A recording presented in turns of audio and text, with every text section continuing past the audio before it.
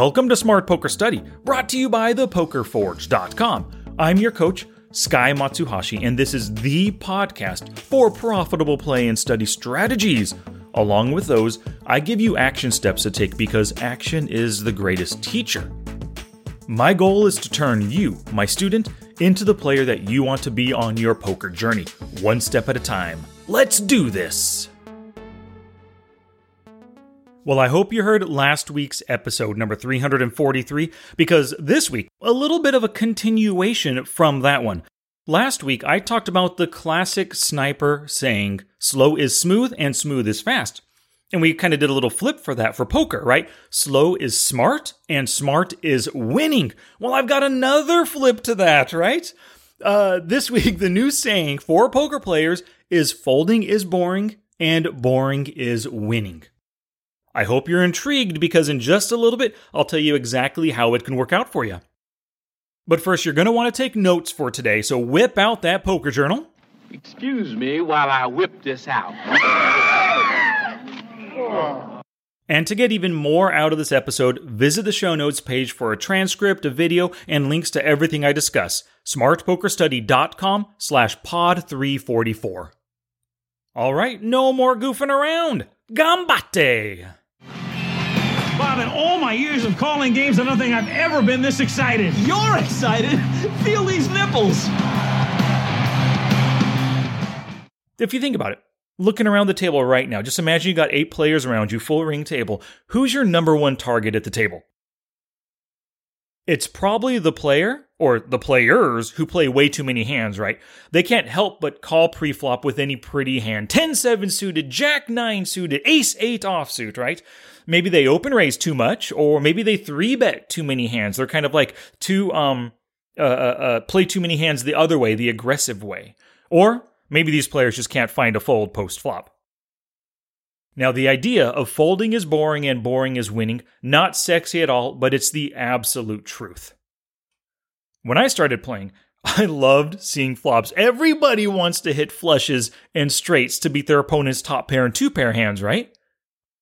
So I used to do a ton of calling with anything suited, anything connected, any pocket pair, just with the goal of hitting straights and flushes, maybe even hitting 2-pair with my queen 10 to crack that other player's aces, right? I didn't even really think about what my opponent could hold, their range of hands. And I was just playing poker to hit hands. That was my goal. Now, this is what caused me to just be a loser for a really long time. Eventually started studying, and I learned you may have heard the expression tight is right. Well, that goes right along with folding is boring and boring is winning poker. When you play with tighter ranges, you give yourself a mathematical edge over those loose fish, the loose marks at the table. So how do you play tighter ranges than your opponents do? The answer is actually pretty simple. You simply fold more than they do. Now, I've looked at a lot of databases. I played against a ton of opponents, pulled up their statistics in Poker Tracker 4 and everything, and from what I can tell, most micro stakes winners, they play less than 25% of hands. That means they VPIP 20, 15, 22% of the time. But let's look at that easy number, 25%, right?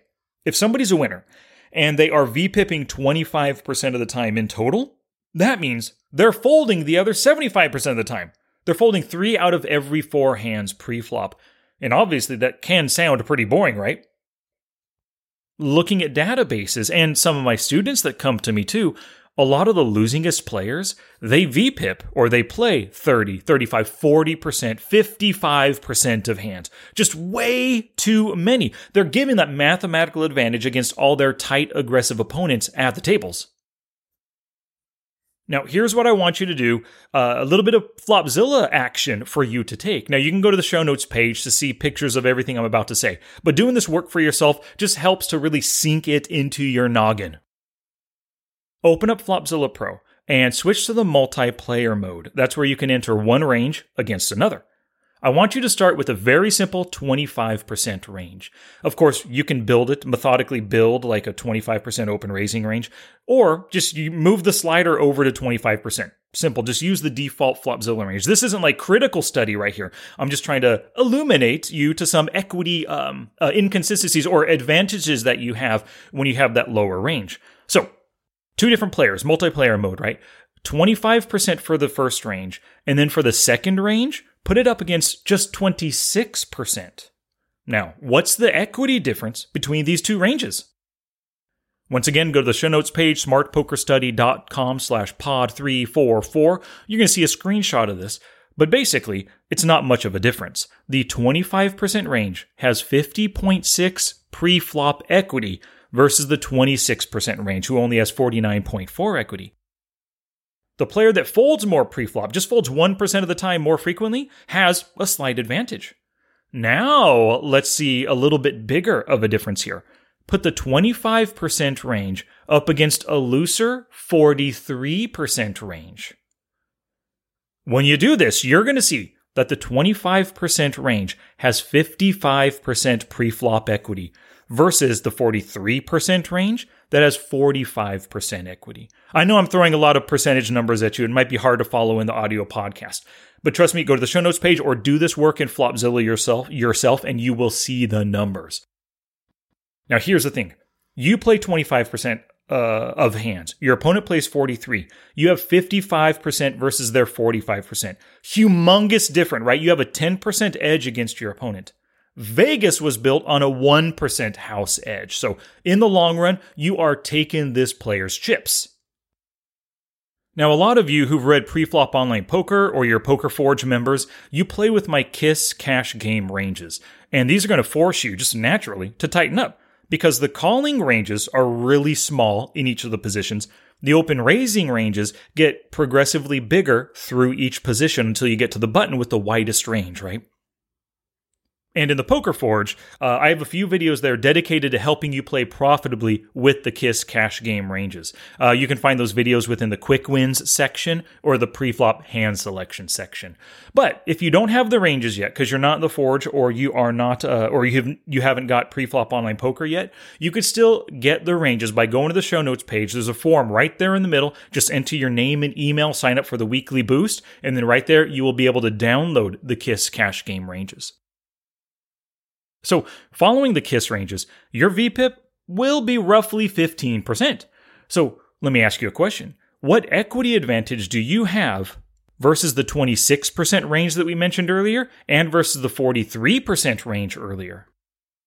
Again, use Flopzilla, put a 15% range versus 26%. You're going to see that 15%, really tight 15% VPIPper, yeah, that's right, VPIPper, they have 55% preflop equity, 45% for the 26% range. Now, what if you're playing against a 43% VPIPper? They play almost half a hand. You have 59% equity versus their 41%, right? So you can see how playing tighter ranges than all of your opponents do, that's going to lead you to gold along your poker journey. Now, some of you might be saying to yourself, Sky, when we play poker, it's not my VPIP versus their VPIP. I raise, maybe they call. I raise, they 3-bet, and maybe I call. There are different situations, so this VPIP versus VPIP stuff is not applicable. And I completely disagree with you. 2 things for that. Thing 1 is that, yes, VPIP versus VPIP, it's not exactly how you play poker, right? But the idea is applicable and useful because your general tendency of folding a lot and playing less hands means you've got stronger ranges in the long run, in general, in most situations than your opponents do. Thing 2. So we pit 15% versus a 43% range, right? Let's imagine you open raise 15% of the MP. And the big blind player calls with a 50% range. So we just looked at 15 versus 43%, but right now 15 versus 50% range. What kind of equity advantage do you think your 15% range has over a 50% blind defender? again, go to the show notes page or work in Flopzilla, 15% versus a 50% calling range, you have 62% equity versus their 38%. The idea here is that in this exact situation against the same type of player, he VPIPs 43, they could potentially call 50% of the time in the big blind. If they VPIP 43% of the time, they love putting money into the pot to see the flop, and they love defending their big blinds. They're calling 50%. You have them crushed in terms of equity. You have a 24% pre-flop advantage. So another thing, some of you, something's nagging in the back of your head and you're thinking to yourself right now, Sky, I cannot fold that much. That's too boring. And I don't want to be a nit. And when you say that to me, I would say, yeah, you're right.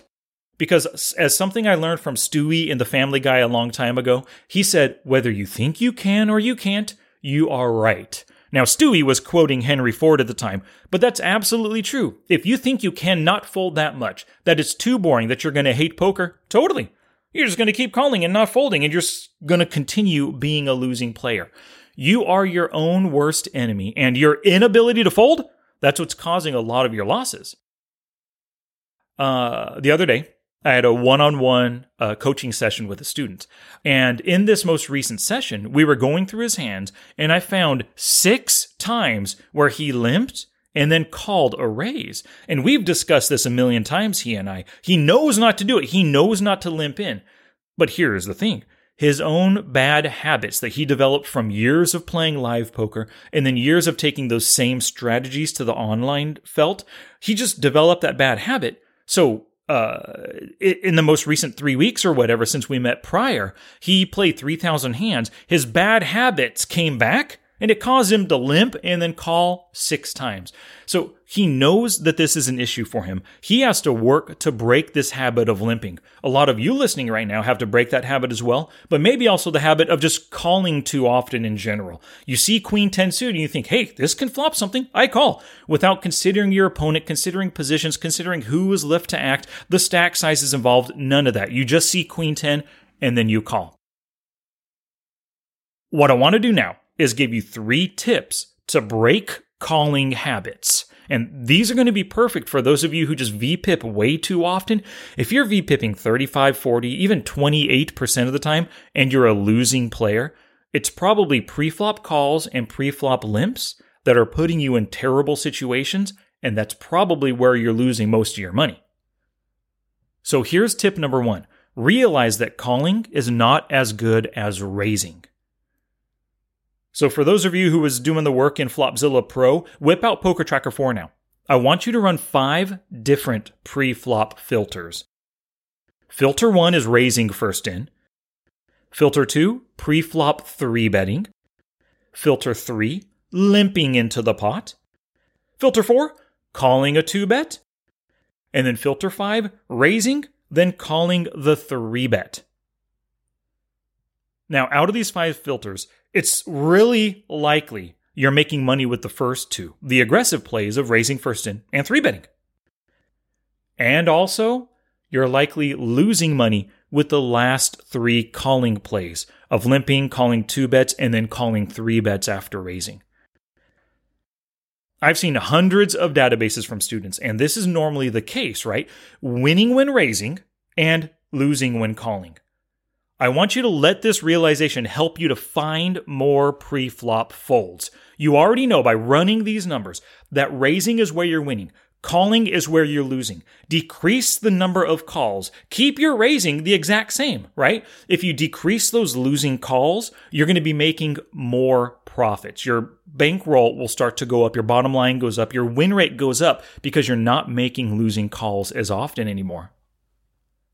Okay, tip number 2 is to use ranges. And I discussed the KISS cash game ranges already, but you want to get pre-flop online poker or join the Poker Forge or go to the show notes page for today, get the KISS cash game ranges and just start using them, right? And you don't have to, doesn't have to be like a life-changing event. Just use the ranges for the next 5,000 hands. See how you enjoy them. See how your profits potentially go up and your win rates go up because you're folding more pre-flop.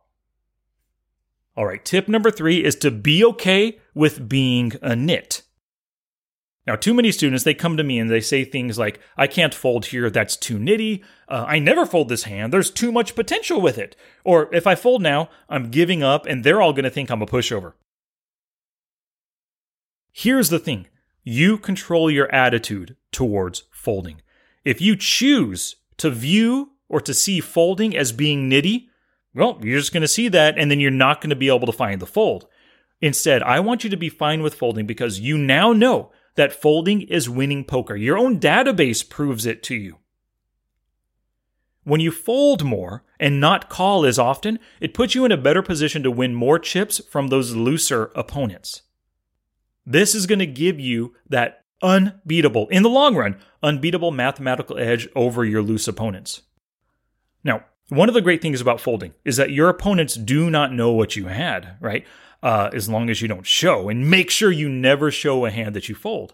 Here's the thing. Let's say you opened with ace-jack and somebody 3-bet you and you made a really tight laydown, right?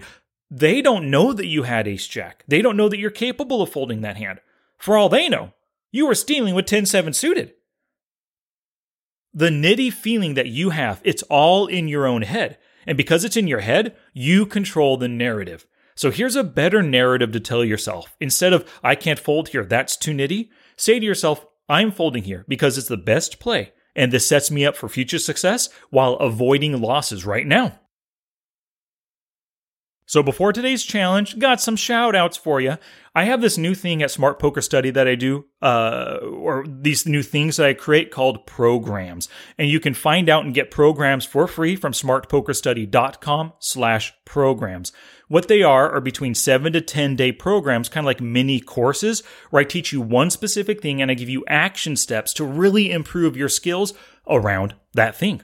I have some incredible poker peeps. Like I said, you can get these programs for free, but these incredible poker peeps actually donated a little bit of money to help keep the Smart Poker Study ship afloat. So I want to thank Brenda Bonnet, Kraus, Warren Flett, Claiborne, Zarif, Stroller, Werner Taschner, Warren Flett once again, Jay White, and Jack, all donated for these various programs. Now, Bob Sand, though, gave me a record amount. I'm not going to say what that amount is, but Bob blew it up with his donation. It blew my mind. Thank you so very much, Bob. I really do appreciate it. The one that Bob gave me a donation for was the Online Poker First Steps program. So I would imagine this really helped Bob get started with his online poker journey, helped him get set up with Poker Tracker 4, Flopzilla, the HUD, all that jazz. So thank you very much, Bob, for being my #1 donator ever. I appreciate it. If you want to pick up any of these programs, Online Poker First Steps program, Elevate Your Poker Mindset, or get more from Poker Tracker 4, go to smartpokerstudy.com/programs. Challenge! Here's my challenge to you for this episode. Start folding more. Now, I gave you 3 tips in this episode to help you do so. Take action on them one at a time to train yourself to fold and avoid some bad situations and losses. Those 3 things, once again, those 3 tips I gave you. Number 1, realize that calling is not as good as raising. Number 2, use ranges. Number 3, be okay with being a nit. Now it's your turn to take action and do something positive for your poker game. Oh, that's it now. Get out there and be somebody. Go write a book.